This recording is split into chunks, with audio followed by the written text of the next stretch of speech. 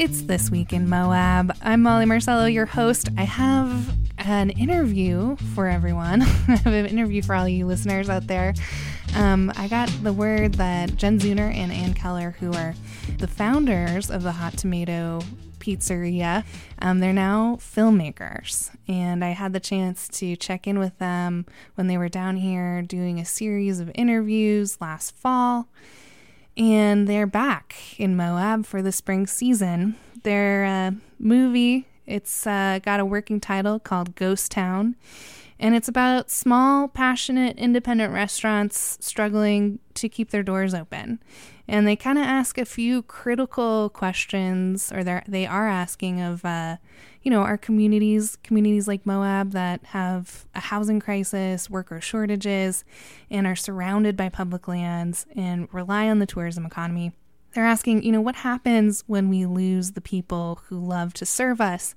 What happens when we lose our gathering places? What happens when we lose the heart and soul of our communities? So kind of heavy questions, and they're seeking solutions. They're, telling these stories, and I can't wait to see this film. They're still in the process of making it, though. So when they were in Moab, I had the chance to talk to them. I talked to them, like I said, last year for a documentary that we did on KZMU News called Welcome to Moab. I'm going to play a clip from Welcome to Moab to sort of set the scene of what we're talking about here. I think the spring season, we've all had a little break. We can forget what it's like at the end of the fall season when everybody is a bit burned out. So here's a little clip. It's going to start with me. This is me. I'm live currently, but I'm about to send us on a clip that's pre-recorded. And then we're going to hear from Jen and Ann in our KZMU News documentary. And I believe this clip also includes one of our local restaurant owners talking about the situation here in our town. Okay, something you should keep in mind before we keep going. Moab's not alone in feeling like running a restaurant right now is extra hard. Lots of industry workers from popular outdoor communities are saying things are way out of balance. Tourism in many of these outdoorsy areas is at an all-time high. There are some months in Moab's own 2021 sales tax revenue that local experts call unprecedented. Visitors are up, but everything else feels, stretched thin. People are asking, how can this continue? I mean, it feels like it's at a breaking point right now. Jen Zeuner. 15 years ago now, she and her wife, Ann Keller, opened the beloved Hot Tomato Pizzeria in nearby Fruita, Colorado. They actually recently sold it to one of their longtime managers and expected to take a little well-earned time off this year. But instead, they ended up with a new project. They're filming a documentary about the challenges of operating independent restaurants in communities like Moab. Here's Ann. We were traveling this summer, and we were on our way to Crested Butte, and we called a friend who lives in CB, and she was like, hey, just so you know, so you have the heads up, most restaurants here are closed either Sunday, Monday, Tuesday, Wednesday, some variation of those days because they can't find enough staff. Just so you have, like, what? Yeah, just so you have the heads up, because I know you guys are coming here, you like to go out to eat, and just be prepared. We showed up in CB, and every single business has a help wanted sign on it. She was accurate. Most of the top restaurants are closed multiple days a week, or they have reduced hours. And so it started us down this train of like, this is a really big story, and there's multiple layers to the story. And then we started traveling around to all of these communities in Colorado: Telluride, Ridgway, Gunnison, Ouray, Salida, Buena Vista, and then we came to Moab. And it's the same story everywhere, and it's shocking. The working title of their documentary is Ghost Town. It's named after the Ghost Town coffee shop in Telluride, Colorado, which closed its doors for good just this summer. That coffee shop has been called the living room of that community. Their owner told the Telluride Daily Planet that it wasn't lack of business that caused them to close. It was the constant struggle to hire and retain employees, the impatience from customers, and the associated low morale. It just broke them. It seemed like that was just a really locally loved place that brought a lot of community and sense of place to Telluride. Their name came sort of tongue-in-cheek as a reference to what happens to Telluride if only wealthy people can live there. What's the town going to look like? Is it going to look like a ghost town with vacant homes and people flying in for 2 weeks out of the year and that's it? So ironic that was the place that closed as well. And sad. There's been this shift where lack of business isn't the problem anymore. It's lack of staffing. But due to lack of staffing, business owners are forced to make a decision that ultimately affects their bottom line. Yeah, I don't know. I worry about this gutting of the middle and the lower range places, and I think that's where a lot of the creativity and the magic happens and the community happens in towns, are the places that aren't 5-star and ridiculously expensive because they're accessible to a broader audience. Yeah, and I think these are the places that are struggling the most. Yeah. You know, I don't think independent restaurants are in here doing this because they're getting rich. I think they're doing it because they want to really give their community a gathering place and be a part of the bigger picture. Well, the only way we can grow and be in the community is by collaborating, supporting, and giving back, and we're not just a restaurant. And that was always what I kind of put my fist down on. I was like, we're not just a restaurant. How can we do more? Natalie Zollinger. She and her partner, Alex Borashevsky, run things at 98 Center. Natalie takes that mindset of building community over food seriously. The pair say it kind of started over a decade ago when Alex and his business partner, Frankie Winfrey, opened Sabaku Sushi. People come in and sit down from all walks of life, locals or tourists, and then start up a conversation and become friends, make friends, just sitting at the sushi bar. So that was really cool to see that and promote that, and that was a big part of our motive for Sabaku Sushi, was to create a space that's inviting and friendly and interactive. At sushi, it was like a Cheers where everyone knew your name, and remember there'd be certain locals that had a chair and you're don't sit in that chair. Also it's a special place people would go for anniversaries, birthdays, First dates, and we'd be like, oh, you two are dating. We knew when it was public. If you came to sushi, be prepared for people to talk that you were with someone else, right? It was like your public appearance with your significant other. I love knowing my community, and that's I think where it's hard to think that if you did sell a restaurant, I wouldn't have a pulse on it anymore. And not that I know everyone in town, but I know a lot of faces, and I've seen a lot of people come and go, and it's I love that. I love knowing people, and I love being able to just be known. This, for Natalie, is the ideal. Helping run a place that promotes community for everyone involved, provides jobs, serves people sustenance. It all seems straightforward. But the last couple years, not at all. Underpinning the record-breaking amount of customers is the stress of the pandemic. Underpinning that, the housing crisis. Then come worker shortages. Next is overwork and burnout. And, the supply chain is messed up and often unreliable. No one is operating at 100% in these conditions. Natalie remembers the moment this year when this all hurt the most. We had a review come in from a local. They said, I will never come back. A local saying that they would never come back because something happened, and I'm like, do you know what we're going through? I wish they knew what we were going through. I want to talk about what's going on because it's really stressful, and everyone's at their max, and the person you were talking to, do you realize that she still hasn't found a house and lives with her car and her dog and is doing the best she can? She shows up every day. Can you just give them a second too and a chance? We're all little ticking time bombs, and can we just have a little bit more support and love and understanding of what we're all going through.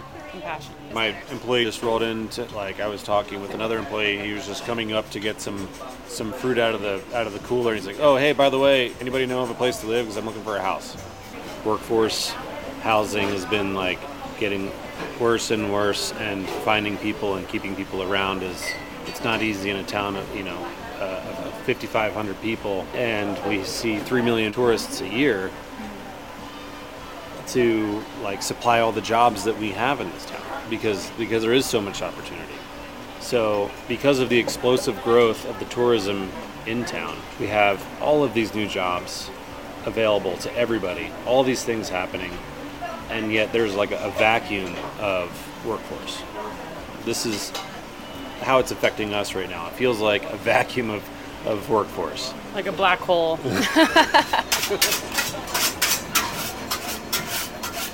That's a clip from our 2021 documentary, Welcome to Moab. You're tuned into This Week in Moab. I'm Molly Marcello, your host for this evening. I played this clip because I got to check back in with some folks that you heard earlier in that clip, Ann Keller and Jen Zuner. They're making a film. They are the former proprietors of the Hot Tomato Pizzeria in Fruita, Colorado, and they were inspired to make a documentary piece about the places in these small towns that serve the public, that are reliant on the tourism economy, that are struggling right now, especially restaurants, because that's obviously, as proprietors of the Hot Tomato, that's where their passions lie. So they were in Moab this weekend conducting interviews for their film. They'll be back later this season, and I got them up to the KZMU studio to do an interview.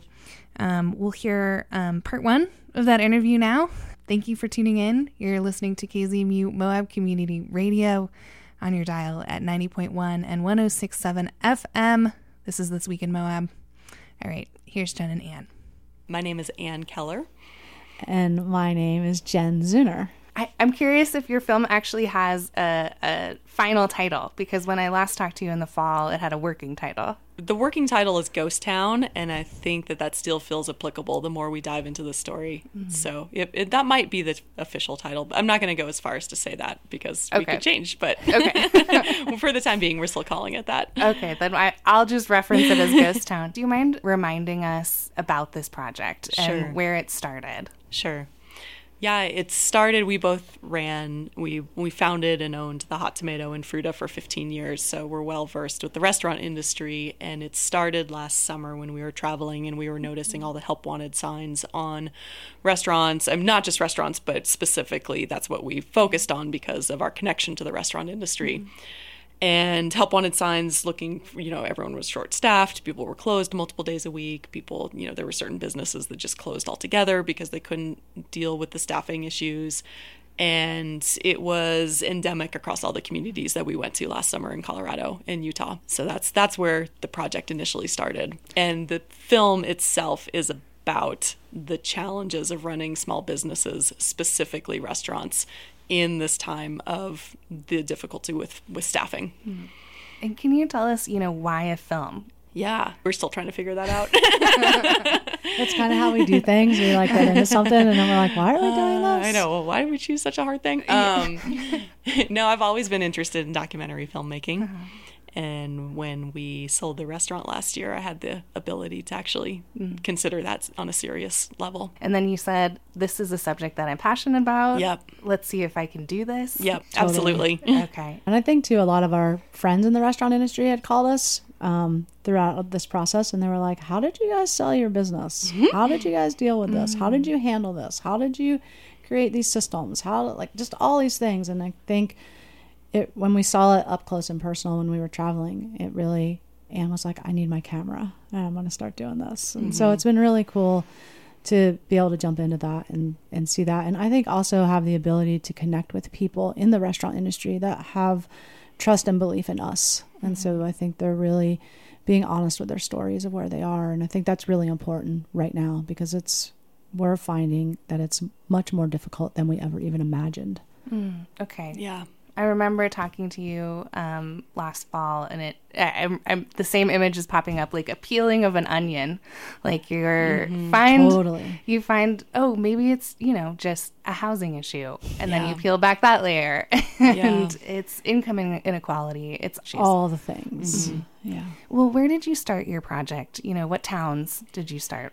Sure. We started in Colorado in a lot of mountain towns. We started it in August and September, and so by nature of just the time of the year, we were traveling to some of the mountain towns in Colorado. So places like Crested Butte, Telluride, Gunnison Ridgeway, and then later into the fall, we came over to Moab for the first time.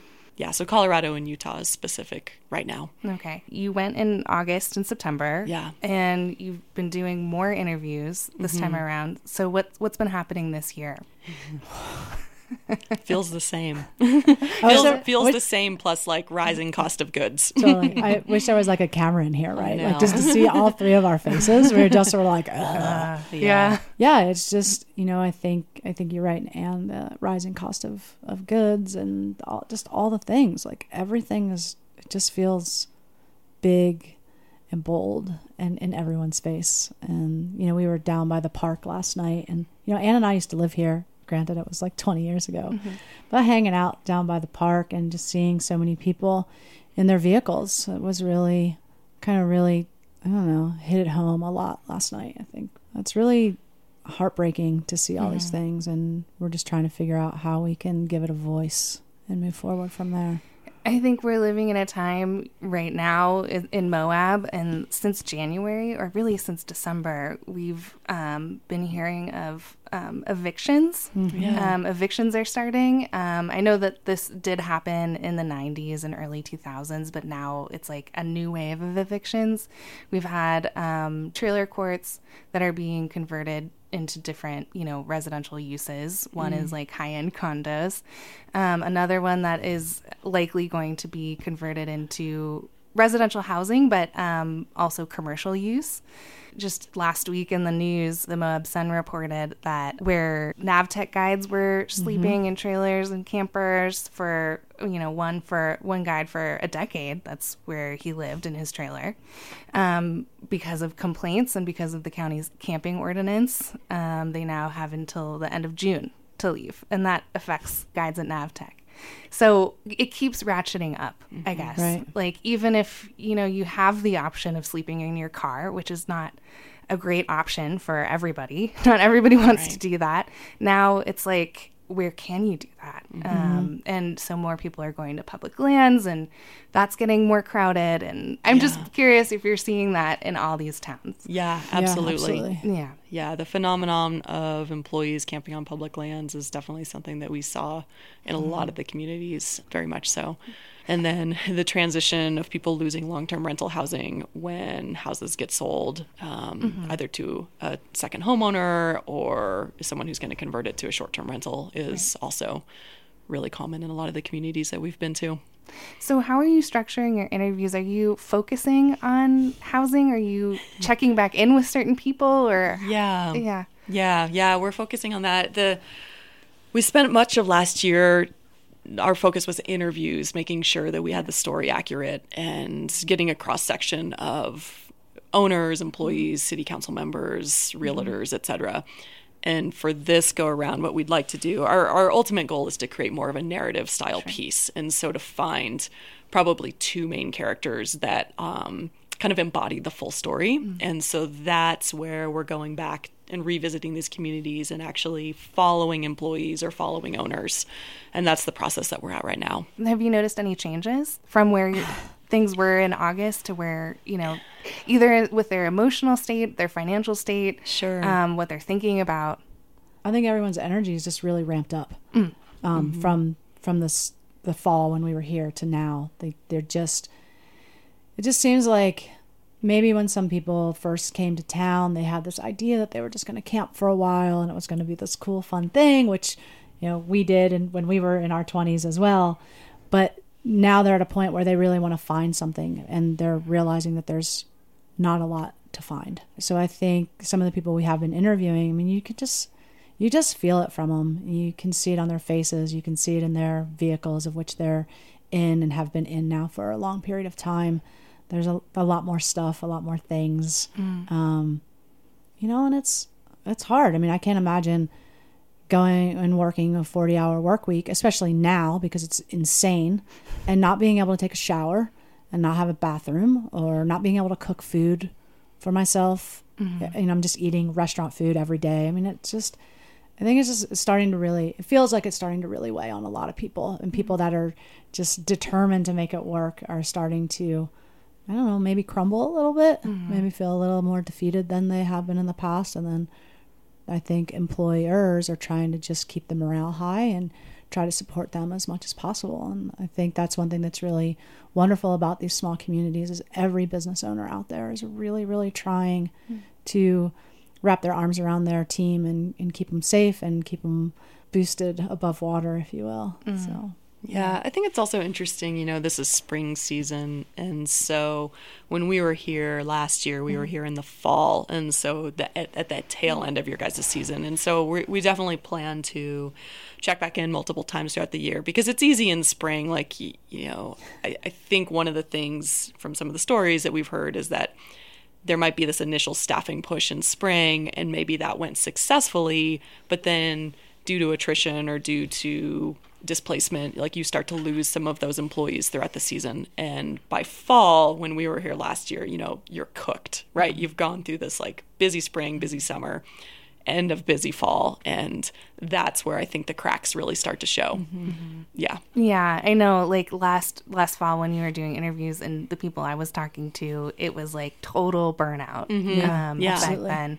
And then there's like a little break. Yep. Then you can get your ducks in a row and try to go on a hiring spree and have fully staffed early spring. Yep. But then, you know, Moab, you know, I think we'll have a busy summer this year again. We'll have a busy fall. And then, like you said, it's going to take a toll. So business owners now, I mean, here in Moab, but also in other towns, are you finding them implementing Band-Aid solutions on their own? And what are those? Yeah, definitely businesses are still providing housing. And that was something that was brand new to us last year when we were doing these interviews. You know, that was kind of unfathomable for us as business owners. Right. And I think we just got lucky, honestly. Just our time of running our business didn't happen to coincide with the steep increase in house prices. But I think that that's going to become more of a reality for small business owners. And that just takes such a financial hit. Right. So there's still that. And I think, you know, honestly, as a business owner, like you're the one that gets the call when someone is sick or someone doesn't show up for a shift. And that doesn't change. And I think that just happens more frequently now that, you know, you see the owners in there. They're the ones working the dish shift or they're the ones having to come in and open really early or close late. Like that just doesn't go away. But I think that's intensified. Okay. Yeah, I agree with that. I think, you know, when you start a business, in our experience, you're in it every day. And then you finally get to a point where you get some systems and you get a good team built around you, and you can kind of go back and work on your business to kind of keep it afloat. And, you know, we were lucky enough to have that. And then, you know, when we got the calls to come in, we definitely did those things. But now it feels like every owner we have talked to is back in the weeds, in the dish pit, on the line, doing all the things on top of working on. And I think that's the other piece that a lot of people don't see. You know, you have maybe 20 or 30 or 40 employees and you're taking care of all of them on the day to day. But then you also have all the other, you know, back of the house stuff to handle. We were talking to Alex at 98 one day a couple weeks ago, and he had come back after gone to 98 to work for a while. We're like, how was your day? He's like, oh, it was great. I just worked through the box of invoices that I haven't had time to go through. Sure. You know, and normally, you know, a week of invoices is maybe only a half an inch high. Sure. And, you know, he had weeks of invoices and he raised his hands about 5 inches deep. He's like, I just had all this paperwork to do. I think we all forget about that when we're just in it. You know, we're going as customers and we're getting this wonderful experience, and we're not really seeing the bigger picture of what's happening behind the scenes. Yeah. That's Jen Zuner. Also, Ann Keller. Spoke to them over the weekend when they were here in Moab filming for their documentary called Ghost Town. You're tuned into KZMU, Moab Community Radio. It's This Week in Moab. I'm your host this week, Molly. Thanks for being here with us. You know, we did a documentary last year that touched on some of the similar themes that Jen and Ann are working on with their film documentary. And I wanted to segue to another short clip from Welcome to Moab, which was the name of ours. This one we have Bella from Thai Bella talking about running her restaurant, and we'll also hear a little bit more from Jen and Ann back then. All right, here's that clip. Hi, my name is Bella. I'm an owner of the Thai Bella restaurant in Moab. I can say Moab has been growing like fast, especially the past 5 years. It has been busier and busier every year. So, it's good. It's just we have a few other problems that kind of not really helping us with the busier season, like, the housing for the locals here. So, when my employees aren't able to find housing because it has become so expensive, and if they can afford one, what they have to do is actually getting multiple jobs to afford it. And that actually affects, my end, just because it actually takes them away from being able to work like fully at my location, because they have to do multiple jobs. Even before I started Thai Bella, I just thought if the housing was the problem. So I went ahead and actually rent housing for my employees. I think if the employers can provide housing for the employees, I think that would help them so much. What I have to do is actually I have to increase the food price to actually cover, of course, the higher food costs nowadays. After the pandemic, everything went up in prices. And I had to increase the food price just because, like I said, I have to cover, for my employees' rent. So that's another reason why, I have to increase my food price. There's a fair number of owners that we've talked to that have been put in a position where they need to find rental housing for staff, or they're buying properties that they're using for employee housing. And that just feels insane to me, to just be to that position where this entirely falls on the private sector to figure out the issue, to figure out like the answer to this. There's added lines on business owners' P&Ls for rentals. It's just, this is nothing that we had to deal with, and it just feels insane. I mean, those listening to Natalie and Alex talk about making phone calls, trying to find housing, they're just like moving pieces on a chessboard. They're like, okay, this person needs housing. Can we put them over here? Because that's, they need... Basically, we're relying on our network of friends with rooms to find housing for people, right people with the right people. Over the winter, I actually put a house under contract for employee housing, and it just didn't work out because there was not the right funding, because there was a trailer that needed private funding and cash. Yeah, and there's like no way we could afford that. And after a while, like the numbers just didn't add up as far as buying affordable housing and supplying that for our employees. That's just has not been feasible. I think that they need people to be an employee and to not have stable, secure housing. Like the mental strain, the emotional strain on that, of course, is going to follow you into your workplace. And if you're an owner and you're just trying to like get through the shift, you're kind of doing whatever you can to just make sure people are stable. I don't think people are not trying to do something. I think they don't know what to do. I think they just didn't expect it to hit as hard as it did. And all these communities, we need our tourism. We need people coming because we know the ups and downs of our communities. But now it's just like, you're exactly right. It's a runaway train, and everybody's like, what the heck do we do? Do you crack and close? Because we also have to take care of our own mental health. And I think that's going to play out pretty big in the next year. I think this is a critical issue, and I think we need some state and federal help. Mm-hmm. And I think people really need to come and look at all these little towns and see what's happening, because it's not just happening here. I mean, it's happening everywhere, in other countries. And it's just, I don't know, it's a bit overwhelming to think about what's going to happen to the restaurant industry of what we all know and love.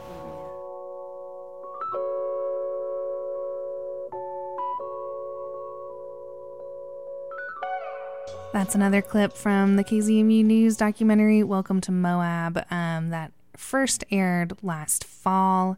Welcome back. This is This Week in Moab. I'm your host, Molly Marcello. We're playing clips from that audio documentary because we spoke to other documentarians, Jen Zeuner and Ann Keller, who were featured in the clips that we have been hearing throughout the program.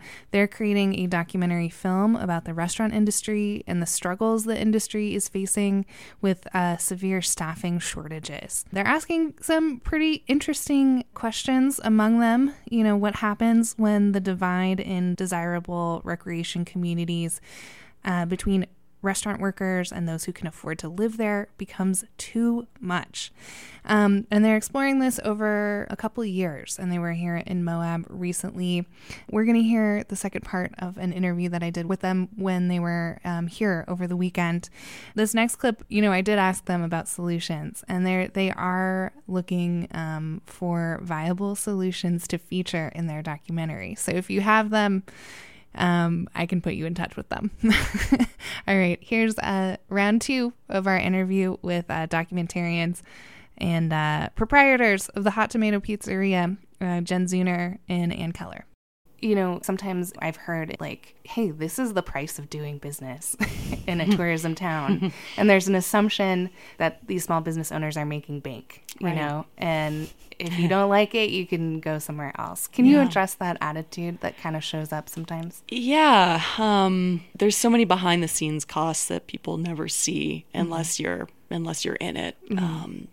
That's tourist towns also generally come with higher labor costs. They come with higher rental and operation costs, or lease, mortgage costs for your business. And so all of that contributes. Of course it does. It's more expensive to run a business in a place like Moab than it is likely in a small town in the Midwest, let's say. So yes, it's the cost of doing business, but what's the alternative? Do we want a town that doesn't have restaurants? Do we want a town that doesn't have retail shops? I don't know. People come here, and they come here from all over across the country and across the world, and we want amenities. I want to come to Moab and go get a breakfast burrito and coffee from the Love Muffin. I like cooking, but I like going out to places. And so, it's I don't know. I think it's a little unfair to kind of point that at someone and say, you created this, you deal with these issues. You don't go into this business blindly, or if you do, you learn pretty quickly what the reality is behind it. Things cost a lot in these towns. It costs a lot to run a business. And you're not making money hand over fist in a restaurant, for sure. And I know that you two have talked about, you're focused on local businesses too that provide, cultural hubs for community as well. Do you mind speaking to that a little bit? Sure. It's. I don't want to say absolutely the franchises are dealing with the exact same thing. Everyone's in the same boat in these communities. You're all pulling from the same hiring pool. But it felt important to us to really focus on the businesses that did provide the community hub, because I think that these are the ones that when they do close, the losses felt the most acutely. And that's what we've seen in some of the towns that we've been to, where you do have these locally loved places shutting their doors. It's an investment to own a franchise just as much, right? And it hurts someone when they do close, and it hurts your employees, it hurts the person who is the franchisee. But the community element, these are oftentimes not the gathering hubs. And so the community really loses something when the locally loved places close. And I remember you telling me that story about, where this working title of your film came from, Ghost Town, the coffee shop in Telluride, which did close and was a blow to the community. Yeah, absolutely. And I remember talking to business owners last fall at the end of the, at the bottom of the burnout or the top of the burnout, whatever you want to say, not knowing how they were going to make it through another season. Which is wild. And now here's the season upon us, and there's also the kind of new issue of rising cost of goods. These pressures, it's not just from our pandemic, right? But how is the pandemic related? Cost of goods, for sure. Yeah, absolutely. I would say yes. Yes, and. It just feels like a lot of people that we're talking to aren't really talking about the pandemic as much as we were. Now it's more about how do we get our employees into a safe place? How do we raise prices to meet this demand of new cost of goods? And again, as a local gathering place, be able to support our community. You know, like avocados, we all know by going to the grocery store, one day they're 39 cents and the next week they're $2.39. And so there's no rhyme or reason, and you can't just keep changing your menu, right? Because it's a commodity. So how do you figure out where that lies, and how do you, I don't know, come up with a fair way to do business? And I think that I feel has been a big thing, like these local business owners being like, do we raise prices? How do we do this? What do we raise it on? We don't want to scare away people. We want our locals to still come down and eat once or twice a week because we want to offer that to them. But if we raise our prices too much, how do we do that? I mean, no one's going to pay $40 for a pizza, you know? So it's like, you want to try to keep what you're selling things at a reasonable price so people can come in and we can still give them that love, you know, and that transactional love, if you will, because we all need that. And I think that's been really, really interesting to hear. A couple of different business owners have talked a lot about that, okay, team, we had to raise our prices. This is why, you know, this is coaching their team on how to talk to people through that, because not everybody gets it. Yeah, and I know we talked about this last time. The increase in house prices is there's of course a direct correlation, to remote work and people fleeing more urban communities to come to these small towns. Are you seeing any solutions? Wow, we're seeing a lot of arguments about zoning. There's I mean, I think that the solution that everyone touts, of course, is deed restricted and affordable housing, and absolutely important, and also contentious in a lot of communities. And also not an immediate fix. Like, unfortunately, a lot of these communities needed solutions 10 years ago, and at the time, at the current crisis, like, you know, we need Band-Aid solutions for the short term. And building housing often takes years and years and years. I had a strange experience. I think it was last week, where I was helping co-host one of our public affairs shows. And one of the longtime hosts brought out some archival audio from an interview she did. I think it was like in the early 2000s, and it was with someone who was in the Grand County or Moab City Economic Development Department. And he was talking about these very same issues and how locals can't afford to pay $130,000 for their home. Wow. And now, you know, like 20 years later, we're like, okay, $500,000 for a home. But he was outlining, he's like, pretty soon, you know, it's going to be harder to, you know, attract employees, and like literally these same issues. Wow. And it was so bizarre. And she was kind of making a point, like, we've known this issue was coming, but how do you steer the ship? Like, is it local government? Is it grassroots action? Is it like state level? Is it federal level? Like, it feels like a runaway train, but it's not something that we weren't aware of. Right. Because the tracks were being built, you know, for it. So absolutely. And as we're all seeing, it's everywhere. Yeah. It's across the country. Right. So, I mean, at this point, I think it is a federal level. I don't know how we get there. So if anyone has ideas, like, I mean, that's just not in our wheelhouse, but we're doing as much research as we can on our end, and reading everything we can get our hands on to try to figure it out. But I think it has to come from a federal level at this point, because it is everywhere. Are mountain towns and towns like Moab, surrounded by public lands and national parks, uniquely affected? Because I know it is happening. These, you know, increasing housing prices are happening across the country, but how are these towns uniquely affected? I think the answer is yes, and it's a couple of reasons. One is public land. Access to public land and recreation has become extremely desirable, especially through COVID. And so you have an increased interest in these communities, and then B, being buffered by public lands, you have natural boundaries, and so you're limited in your growth just simply in that regard. So you've, you know, I think one person called, like, Telluride the world's prettiest state park, right? And state park community or something like that. You're like, yeah, it's true. It's, you know, it's unparalleled. It's beautiful, and it's also tiny and has borders, and it's development is going to be limited, and so the more you limit development, the more exclusive these communities become. So it's the intersection of a lot of that creates, And then there's the complication of like we can't really build ourselves out of the housing crisis either. Even if we had millions of acres to develop, that's where the deed restrictions and the zoning comes in.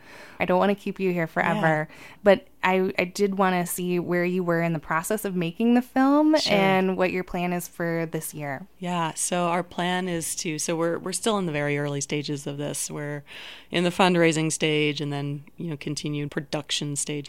And so our plan is to revisit a lot of the same communities and then really focus less on the interviews and more upon character development and the narrative element of it. Yeah. You have a couple of great storytellers in your film already? Yeah. Okay, good. Good. Yeah. We also have a GoFundMe page set up. Any help we could get at this point would be wonderful. We're hoping to get some bigger sponsors along the way because this is a really important story and it's really dear to our hearts. And we really want to give this a voice and see this, make a difference in somebody's life along the way. Okay. Anything else that you think our listeners should know? I mean, are you looking for, Yeah, we're always open to connections for specifically. I think right now the biggest need is employees in the service industry, restaurant specific, who are being displaced from their homes or who have been kind of relegated to camping on public lands, maybe not by choice. They prefer to be in a house and just are facing this on the day-to-day in terms of the difficulty of finding housing. Okay. Yeah, absolutely. We can put your contact information out there unless you want to share an email right now for our listeners. We can just share my personal email, which is Jen Zeuner, JenZeuner @yahoo.com. And I would be happy to hear from anybody and get some ideas on this. City Council, if you're listening, we would love to talk to you guys too. We have put calls out to various people. They have not gotten back to us as of yet, but we're open to just sitting down and talking. I mean, we don't want to point a finger at anyone. We're really trying to find a solution and help people getting some houses. That's Jen Zeuner and Ann Keller in conversation with me over the weekend. They were in Moab shooting their documentary. Working title is Ghost Town. It's about small independent restaurants in towns like Moab that are struggling to keep their doors open. Throughout the last hour, we also heard clips from a documentary KZMU News did last fall called Welcome to Moab.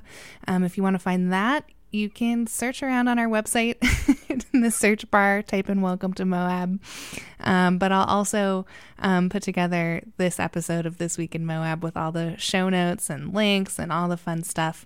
Jen Zeuner, if you do want to contact her, if you have an experience that you want to share or a thought that you think would be helpful in their creation of that documentary, they are open to it.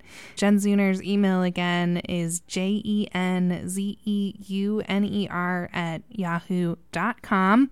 Like she just said, she especially would love to hear from service workers struggling with housing right now to tell their story. Thanks so much for tuning in. This has been This Week in Moab on KZMU Moab. On a lighter note, on a more just amazing note, KZMU just blasted out of the water with our last radiothon. We are completely amazed and thrilled and just so grateful. We raised more than $45,000 in pledges and donations this radiothon. And listener, one of the reasons this is so amazing, typically our goal is $35,000. We raised it to $40,000 this year, aiming to raise a little more money for equipment upgrades as well as youth programs. And the community, it's $45,000 in pledges and donations, and all of that money is going straight back into this wild and woolly community grassroots independent radio station. We have this big picture that our KZMU music director Crystal Bunch did in our on-air studio. It's a picture of a lake, and each fish in that lake represents $1,000, and the fish are just jumping out of the lake right now. And I think station manager Sarah Mead this afternoon wrote on the bottom of it, "Lake KZMU runneth over," and that's how we feel. We just feel so grateful and also responsible to our community. This is your community radio station. You can also take a listener survey if you've got 5 minutes, maybe even less than.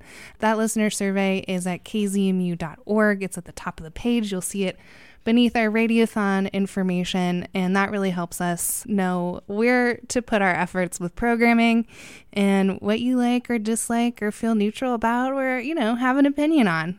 This is, like I said, this is your community radio station, and thank you so much to every listener who donated to this program, to all our programs, our amazing, very diverse programming.